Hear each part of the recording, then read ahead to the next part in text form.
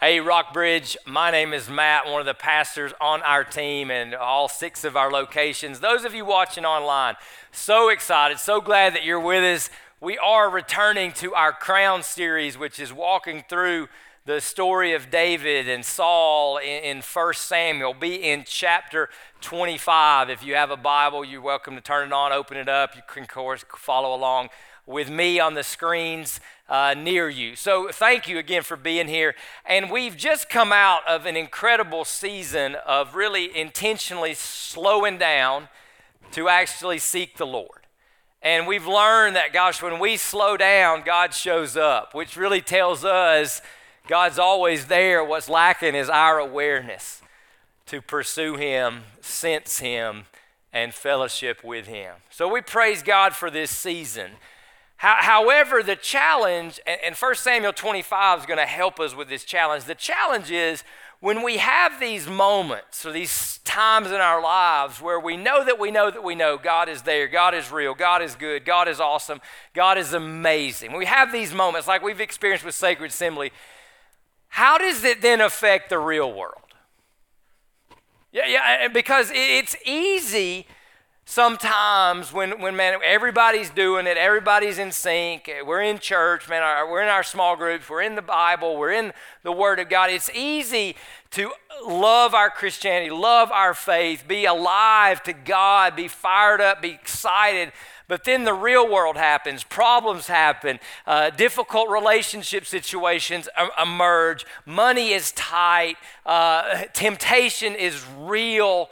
And then how does our faith with God, when we're on the mountaintop with God, how does it affect us in the real world when it is challenging and we have to deal with situations or deal with difficulties or go through suffering or go through adversity? How does Christianity work then?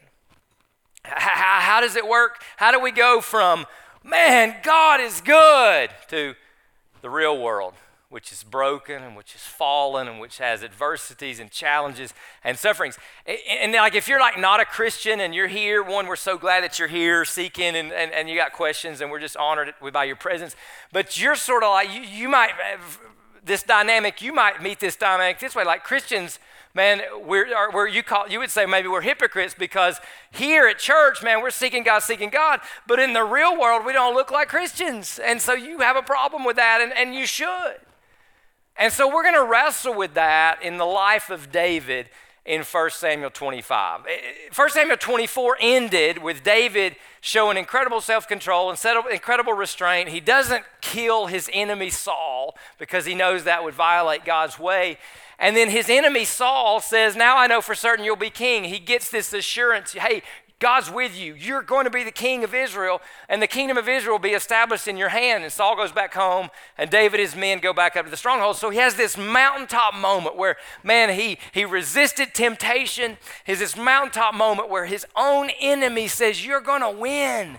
You're going to get what God has promised. It's kind of like Sacred Assembly, right? God's real. God's here. God's present. God's amazing. And then the real world in 25. Samuel died. His mentor, so to speak, his spiritual advisor, Samuel died. And there's more that's going to happen, but Samuel died, and all Israel assembled to mourn for him, and they buried him by his home in Ramah. And David went down to the wilderness of Paran. And there's just an overarching truth I think we all have to understand in this tension between the highs, Sacred Assembly, the highs, we know that God is here and God is real and God is amazing, and the real world stuff where bad things happen and bad things happen to good people and adversity happens and difficulties happen, is this, that we can't expect a broken world with broken people to satisfy us. And that's why we have to seek the Lord like we just did in the Sacred Assembly. But we can't expect that because a broken world filled with broken people is always going to disappoint us. For some of you right now, this is the challenge in your marriage because you're expecting your spouse who lives in a broken world and is himself or herself a broken person, a sinful person, a leaky person, to satisfy you. And nobody can fulfill that expectation. We find that in the Lord. And so right here, we just got to keep that truth in mind as we seek to understand how does our faith show up in the real world and affect our lives in the real world with brokenness and challenges. Now, David's challenges get even more pronounced. A man in Mayon had a business in Carmel. He was a very rich man, 3,000 sheep, 1,000 goats. He's shearing his sheep in Carmel. The man's name was Nabal and his wife's name Abigail. So we get introduced to two people, Nabal and Abigail. The woman was intelligent and beautiful, but the man, a Calebite, was harsh and evil in his dealings. Difficult people, difficult world, right? While David was in the wilderness, he heard that Nabal was shearing sheep. So David sent 10 young men, instructing them, go up to Carmel, and when you come to Nabal, greet him in my name. Then say this, long life to you and to your family and peace to all that is yours.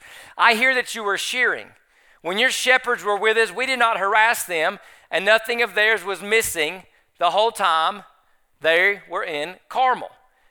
Ask your young men, and they will tell you. So what David is saying is, hey, while we've been in your area, we have we've been protecting you and your interests. We haven't taken advantage of anybody. And David's the military guy, so he's got power of the sword and that kind of presence. But David's like, man, you've benefited from our presence being around your flock and your assets, so to speak. So let my young men find favor with you, for we have come on a feast day. Please give whatever you have on hand to your servants and to your son David. David's young men went and said all these things to Nabal on David's behalf, and they waited. And then Nabal's going to make his reply. Who is David? Never heard of him. Who is Jesse's son? Many slaves these days are running away from their masters. Am I supposed to take my bread, my water, and my meat that I butchered for my shearers and give them to these men? I don't know where they are from. So David's men retraced their steps, and when they returned to him, they reported all these words. Real world, right? Difficult people, not doing what you think they should do, not gratitude, difficult situations. Nabal in our lives. And it's not just limited to difficult people. Sometimes the difficulty is a disease. Sometimes the difficulty is financial, but it's just the real world. And so how does Sacred Assembly, God is real, God is good, God is great, how does it affect the real world? How does it show up then? How do we respond to this Nabal situation? Well, here's where David goes. He says to his men, verse 13, he says to his men, all of you put on your swords. We're going Braveheart, right? Put on your swords. So each man put on his sword. David also put on his sword. About 400 men followed David, while 200 stayed with the supplies. And so immediately what has happened from chapter 24, the story there, to where we are at this point in chapter 25, is David has moved from faith, God is good, God is guiding, God is with me, God is for me, to the flesh. And I would say that happens to us a lot. I mean, I'll go first in this kind of time of confession. You know, I'll have this amazing time with God, you know, in the Word, journaling, whatever I'm doing. And man, in my spirit, God's communing with me. God's real, God's good, God's great, yes. A minute later, a text message later, an email later, or I'm in a situation and I'm not looking anything like Jesus in front of my wife or in front of my boys or in our church setting or whatever. And I know some of you, man, I mean, you work and you don't work around a lot of Christians. And you're like, man, how do I deal with all this? How do I fit into all this? It's real world stuff. And man, my Sunday was great and Sacred Assembly was awesome and God is good and God is amazing. And then the real world shows up and it's almost like the only thing we know to do is live in the real world by our flesh and leave our faith on Sundays or leave our faith in those seasons, Christmas, Easter, Sacred Assembly, that kind of thing. And so that's the tension, and we just see David make that switch from faith to flesh real quick. Now let's be sure we all understand what I mean by flesh. Here's a great definition. Any human action taken, any attitude we adopt or achievement made without dependence upon God and without an eye toward hallowing of his name, as we've been praying the Lord's Prayer this past week. Okay? And that's where David is. Let's go kill Nabal and his guys because he insulted us. He was not grateful for our protection and didn't give us a meal. Now, it's clear David has a problem. Just like you and I could say, man, we got real world problems. real world situations that just kind of aren't great. And how does your faith work in that? And a lot of us, I don't know that it does work. Let's bring out a sword, right? But the problem is not Nabal. And this is so key for us, church. It's so key for us to understand. The problem is not Nabal. David's problem is David. Matt's problem is Matt. How my flesh wants to react, wants to respond to real world problems. Now, what causes this switch from faith to flesh? What causes us from the sacred assembly type high or the Easter weekend, Jesus is alive high, to the next day, the next conversation, the next text message, the next thing we post on social media? We don't look like Christians. We don't think like Christians. Our attitudes aren't Christ-like. We're not operating according to the Word of God. We're just going with what we think we need to do by our flesh. What causes that? I got a couple of usual suspects to share. First one is blind spots. I mean, just like when you're in your car and you have to have mirrors, or somebody say, hey, is it clear left? Is it clear right?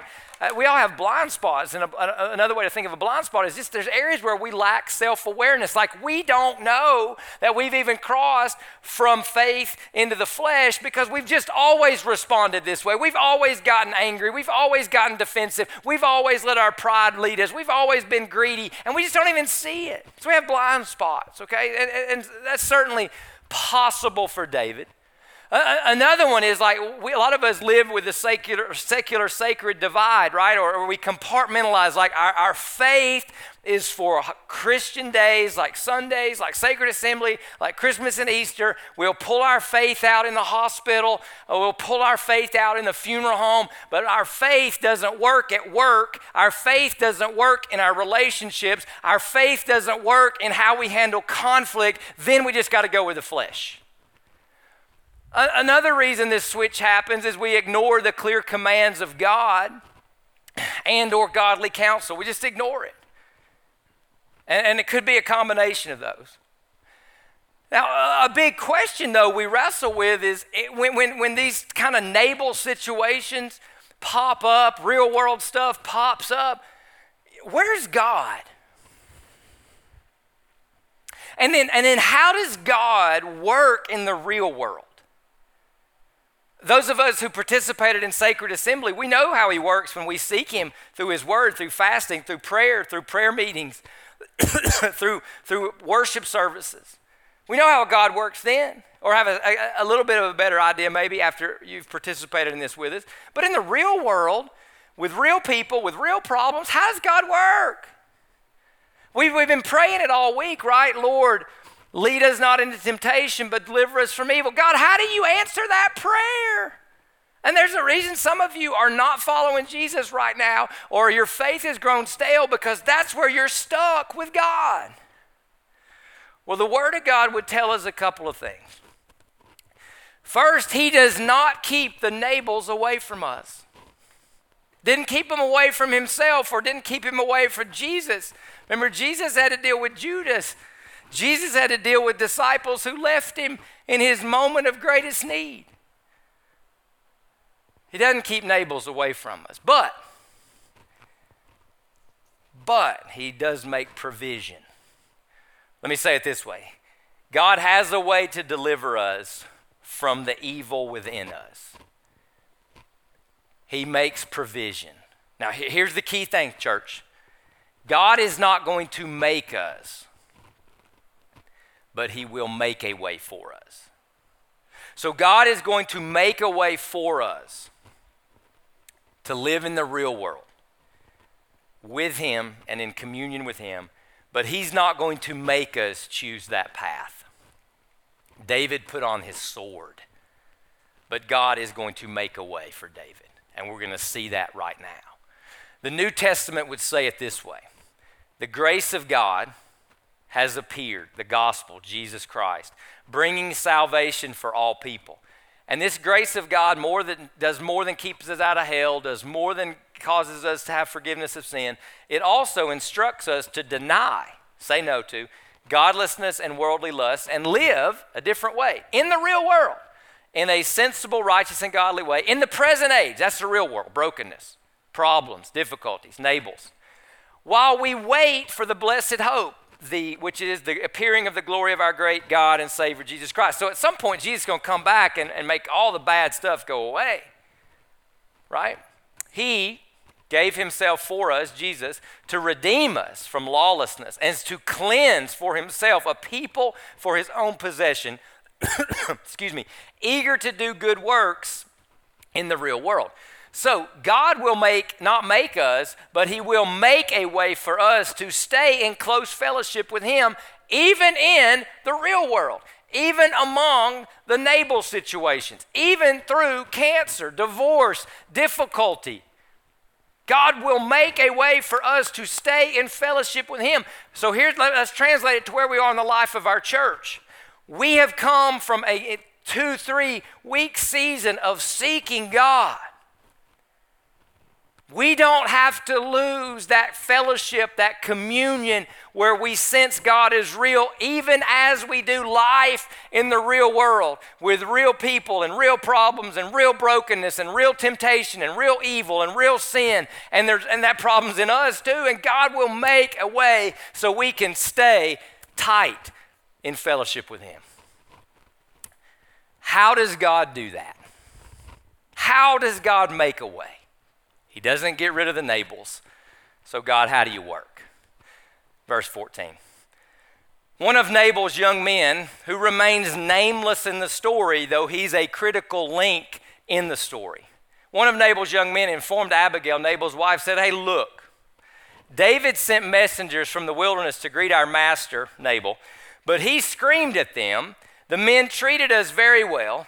When we were in the field, we weren't harassed, and nothing of ours was missing the whole time we were living among them.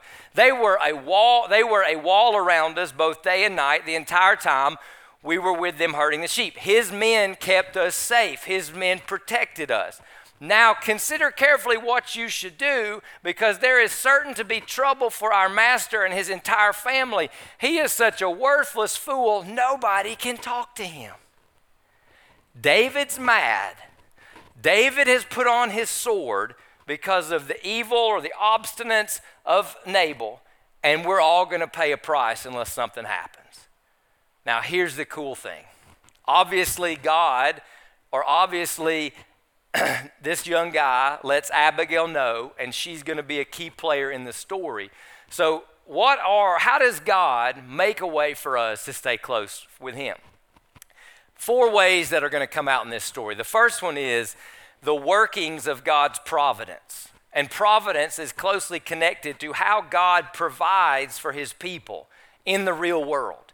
You know, providence, we could call it, some people call it coincidence, some people call, it happenstance, but it's God working. And so God's going to make a way for David. David doesn't know all this is going on. The servant is not even named. We don't even know his name. We just know he's a servant. But underneath all that, God is working to do something so David does not get lured into the evil that's working in his own heart. So we have to know something. God is always working, and we don't even know half of what he's doing. But he's always working to make a way for us as our provider, as the one who will deliver us from evil. He's always working so we can stay in close fellowship, communion, intimacy, tightness, whatever you want to say, with him. So Abigail gets this information, and she knows she's got to act. So she hurries along, takes 200 loaves of bread, 2 clay jars of wine, 5 butcher's sheep, a bushel of roasted grain, 100 clusters of raisins, 200 cakes of pressed figs, and loaded them on the donkeys. She's prepared. This lady's good in the kitchen, right? She's ready to go. Then she said to her male servants, "Go ahead of me. I will be right behind you." But she did not tell her husband Nabal. As she rode the donkey down a mountain pass, hidden from view, she saw David and all his men coming toward her and met them. Now, the author stops with Abigail and the scene changes, and we're going to zoom in to what's going on with David. How's David doing? David had just said, "I guarded everything that belonged to this man in the wilderness for nothing."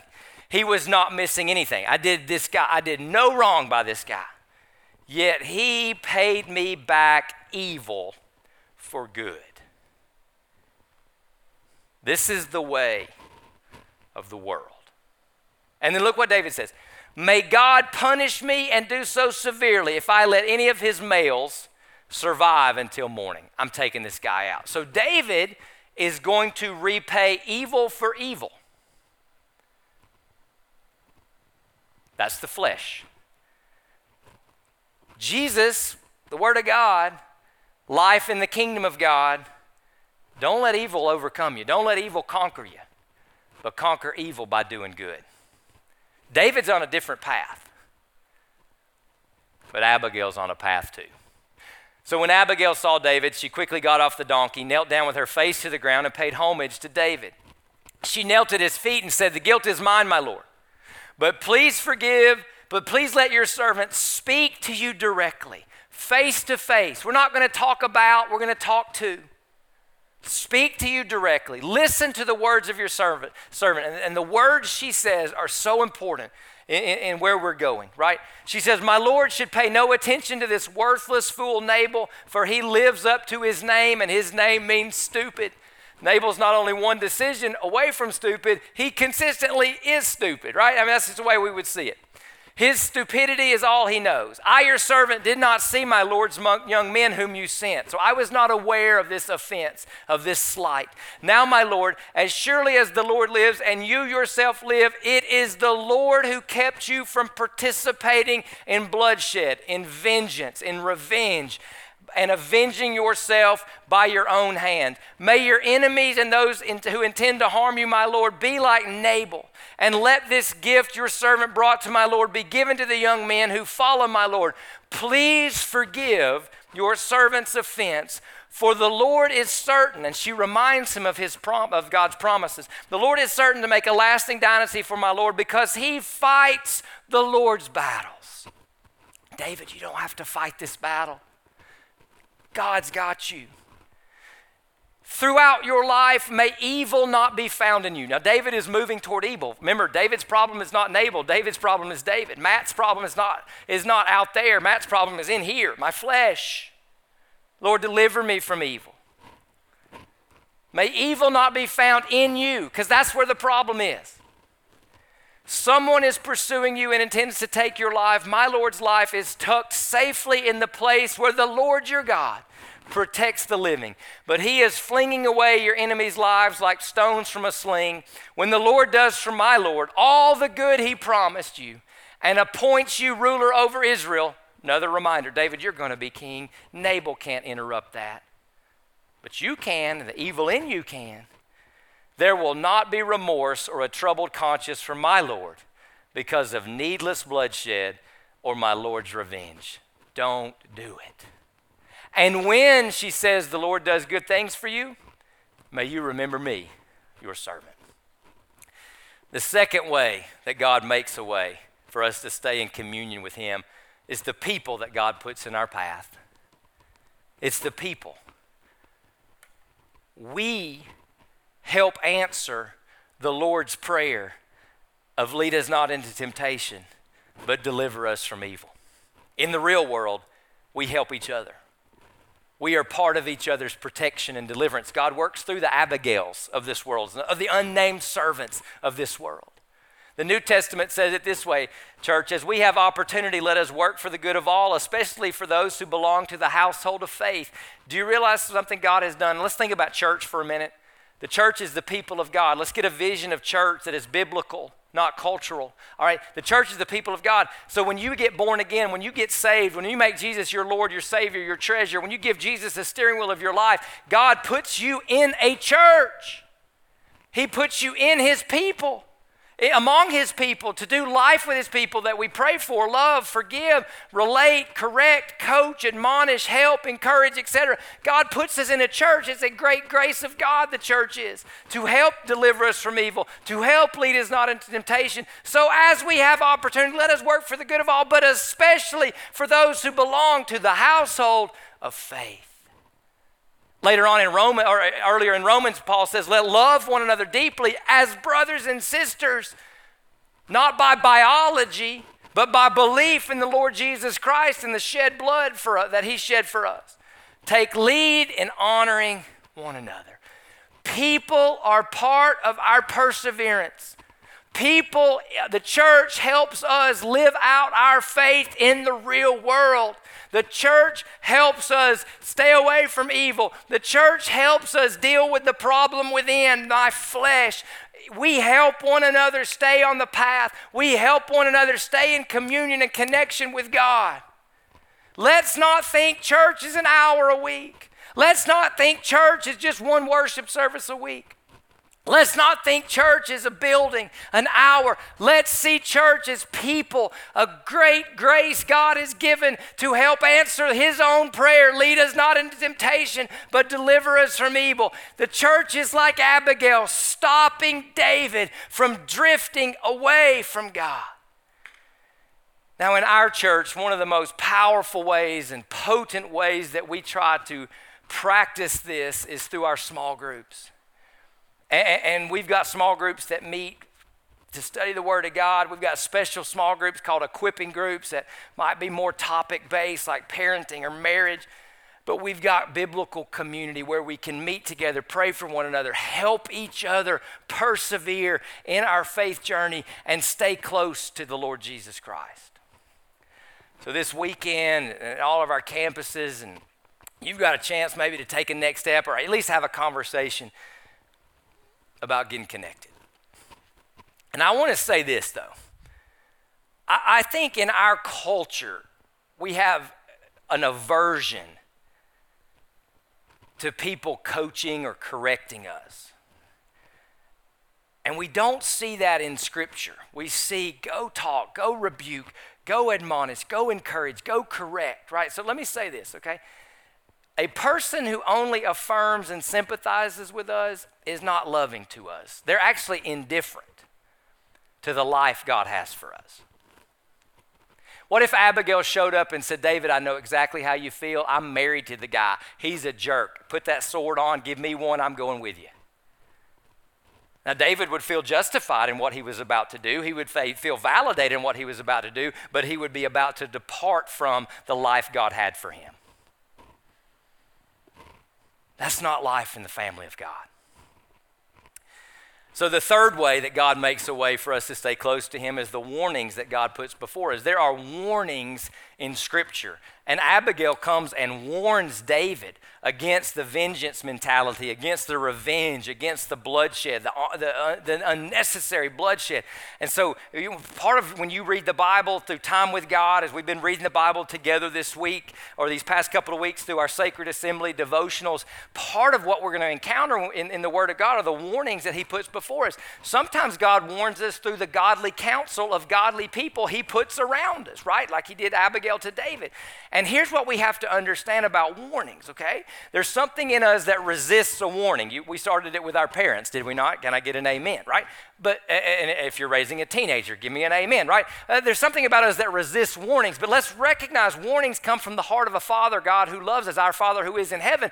And let's acknowledge this. The warnings exist because the dangers are real.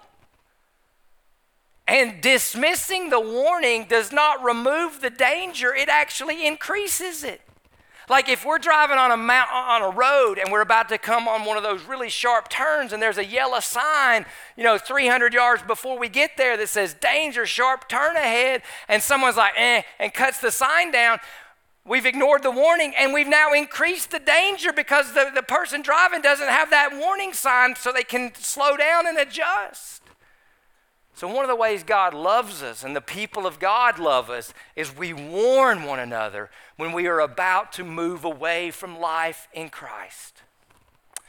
But then there's the other side of the warnings, and the fourth way that God makes a way are the promises that he makes to us.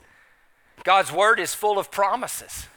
There's very specific promises that were made to David that are not applicable to you and I, but there are incredibly specific promises that you and I can walk in, rest in, trust in, lean not on our own understanding, trust in the Lord with all your heart, right? And he will make your path straight. There's incredible promises that God has for us.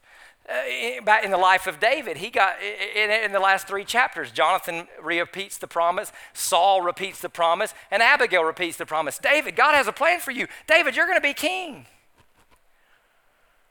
Question we should ask ourselves is, what promise am I trusting in right now as I face a Nabal? What promise am I leaning on right now as I walk through cancer? What promise of God am I claiming, praying, trusting in every day as I lead a rebellious teenager or try to lead one? There's promises of God, people of God. It's one of the ways God makes a way. Now, this whole story is a testimony to the abundance of God's grace.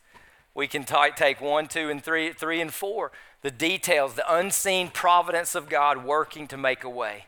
The people of God, the warnings of God, the promises of God, they're all the abundance of God's grace. And there's another way we need to look at grace, church. I think when we sing about amazing grace, when we talk about amazing grace, we think about, man, there's more grace in God than sin in us. And praise the Lord for that, right? You can never, the mess you and I make never outruns or overshadows the mercy of God. That's where we find forgiveness. That's where we don't get condemnation. So there is more grace in God than sin in us, or else none of us would stand here and have a chance in front of a holy, righteous God, right? But there's also another side to grace that we all need to receive and rest in and resupply ourselves with. And it is that God also gives grace to keep us close to Him. So grace is not just for when you mess up. Oh my gosh, God, please forgive me. I'm so sorry that I sinned. I'm so sorry, God, please forgive me. I'm repentant. Yes, there's grace for that. There's also grace to keep you from that sin and to keep your flesh from taking root and making or moving us in a direction that we would regret. And we have to see that. I think we celebrate so much the amazing grace of God that forgives us and pardons us, but let's also be recipients of the grace God gives, 1, 2, 3, and 4 in this story, to keep us in communion with Him. God will not make us, but He will make a way for us to stay in fellowship with Him. Now the big question is, okay, is David receptive? He says to Abigail, "Blessed be the Lord God of Israel, who sent you to meet me today." He knows that this act, these 4 things that have come through Abigail, the behind the scenes workings, the promises, the warnings, the person of Abigail herself is from God. No burning bush, no miracle, just grace upon grace. May your discernment be blessed, and may you be blessed. Today you kept me from participating in bloodshed. You delivered me from evil. You helped lead me not into temptation. We could say it right this side of in the New Testament. And avenging myself by my own hand. I was going to play the role of God, against Nabal, and that's not my role. Otherwise, as surely as the Lord God of Israel lives, who prevented me from harming you, if you had not come quickly to meet me, Nabal wouldn't have had any males left by morning light. You were used by God to keep me close to God. God made a way. Then David accepted what she had brought him and said, "Go home in peace. I have heard what you said and have granted your request." So David stays close to God. He avoids a terrible act of violence, an unnecessary pitfall, an unnecessary sin because of the grace of God, 1, 2, 3, and 4. So here's a question for us. If this grace is available to us the same way it was to David, what are we missing? Why do non-Christians call us hypocrites? Why does Matt go from sacred assembly to frustration, or Matt go into sin mode right after sacred assembly? Why do we have these great devotionals, these powerful words? And why is it so hard to keep ourselves from the evil that comes from within us? Well, the first one is just maybe we don't have awareness of God's ways. And I hope by the presence of God here this weekend at all our campuses, those of you online, I hope God's made you aware of how He makes a way. Second reason, though, I don't think a lot of us are honestly open to correction.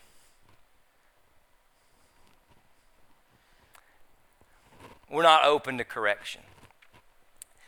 And when correction comes, maybe we get defensive. Maybe we leave. Maybe we're just like, who are you? And we start pointing the finger back at the other person. But we're just not open to God's correction. And then maybe for some of us too, we're not willing to be used by God to correct others. we're not going to be Abigail. Even when we see our brother or sister headed down the path, the sword's on, we're going. Not my job. No, who am I to talk to David? I can't talk to David. But this is how God makes a way. This is how God makes a way. So the story ends, Nabal dies, and David marries Abigail. He found him a good woman. And let me tell you something, guys. When you find a woman of God who will help you fight your sin battles with you, that's probably someone worth looking into about dating and or marrying. A little free marriage advice there this weekend, right? Praise the Lord. David learns or relearns that he does not have to be in control, putting the sword on, because God is in control. We see that God takes negatives in the real world and turns them into positives for his people. That's the story of our faith, is it not, church? Good Friday, innocent Jesus crucified, put in a tomb by an evil world with a conspiracy of the Roman government, the Jewish people, and the mob-like crowd. But if we don't have Good Friday, we don't get to Easter Sunday. He is risen. He is alive. He is the God who can bring good from evil. He is the God who can turn things around. He is the God that can be trusted in life in the real world. Let me close with 3 questions. First one is this: what are we doing with God's promises and warnings? Is there a warning God has been giving you, but you're just like, I got it. I don't have to slow down. I can navigate that curve ahead. Is there a promise from God that you need to lean into? Maybe even memorize it, pray it, share it with your small group. Hey, pray this over my life. What are we doing with the promises and warnings of God? Because these are 2 of the ways that God makes a way. Second question, are we open to being corrected and in a position to receive it?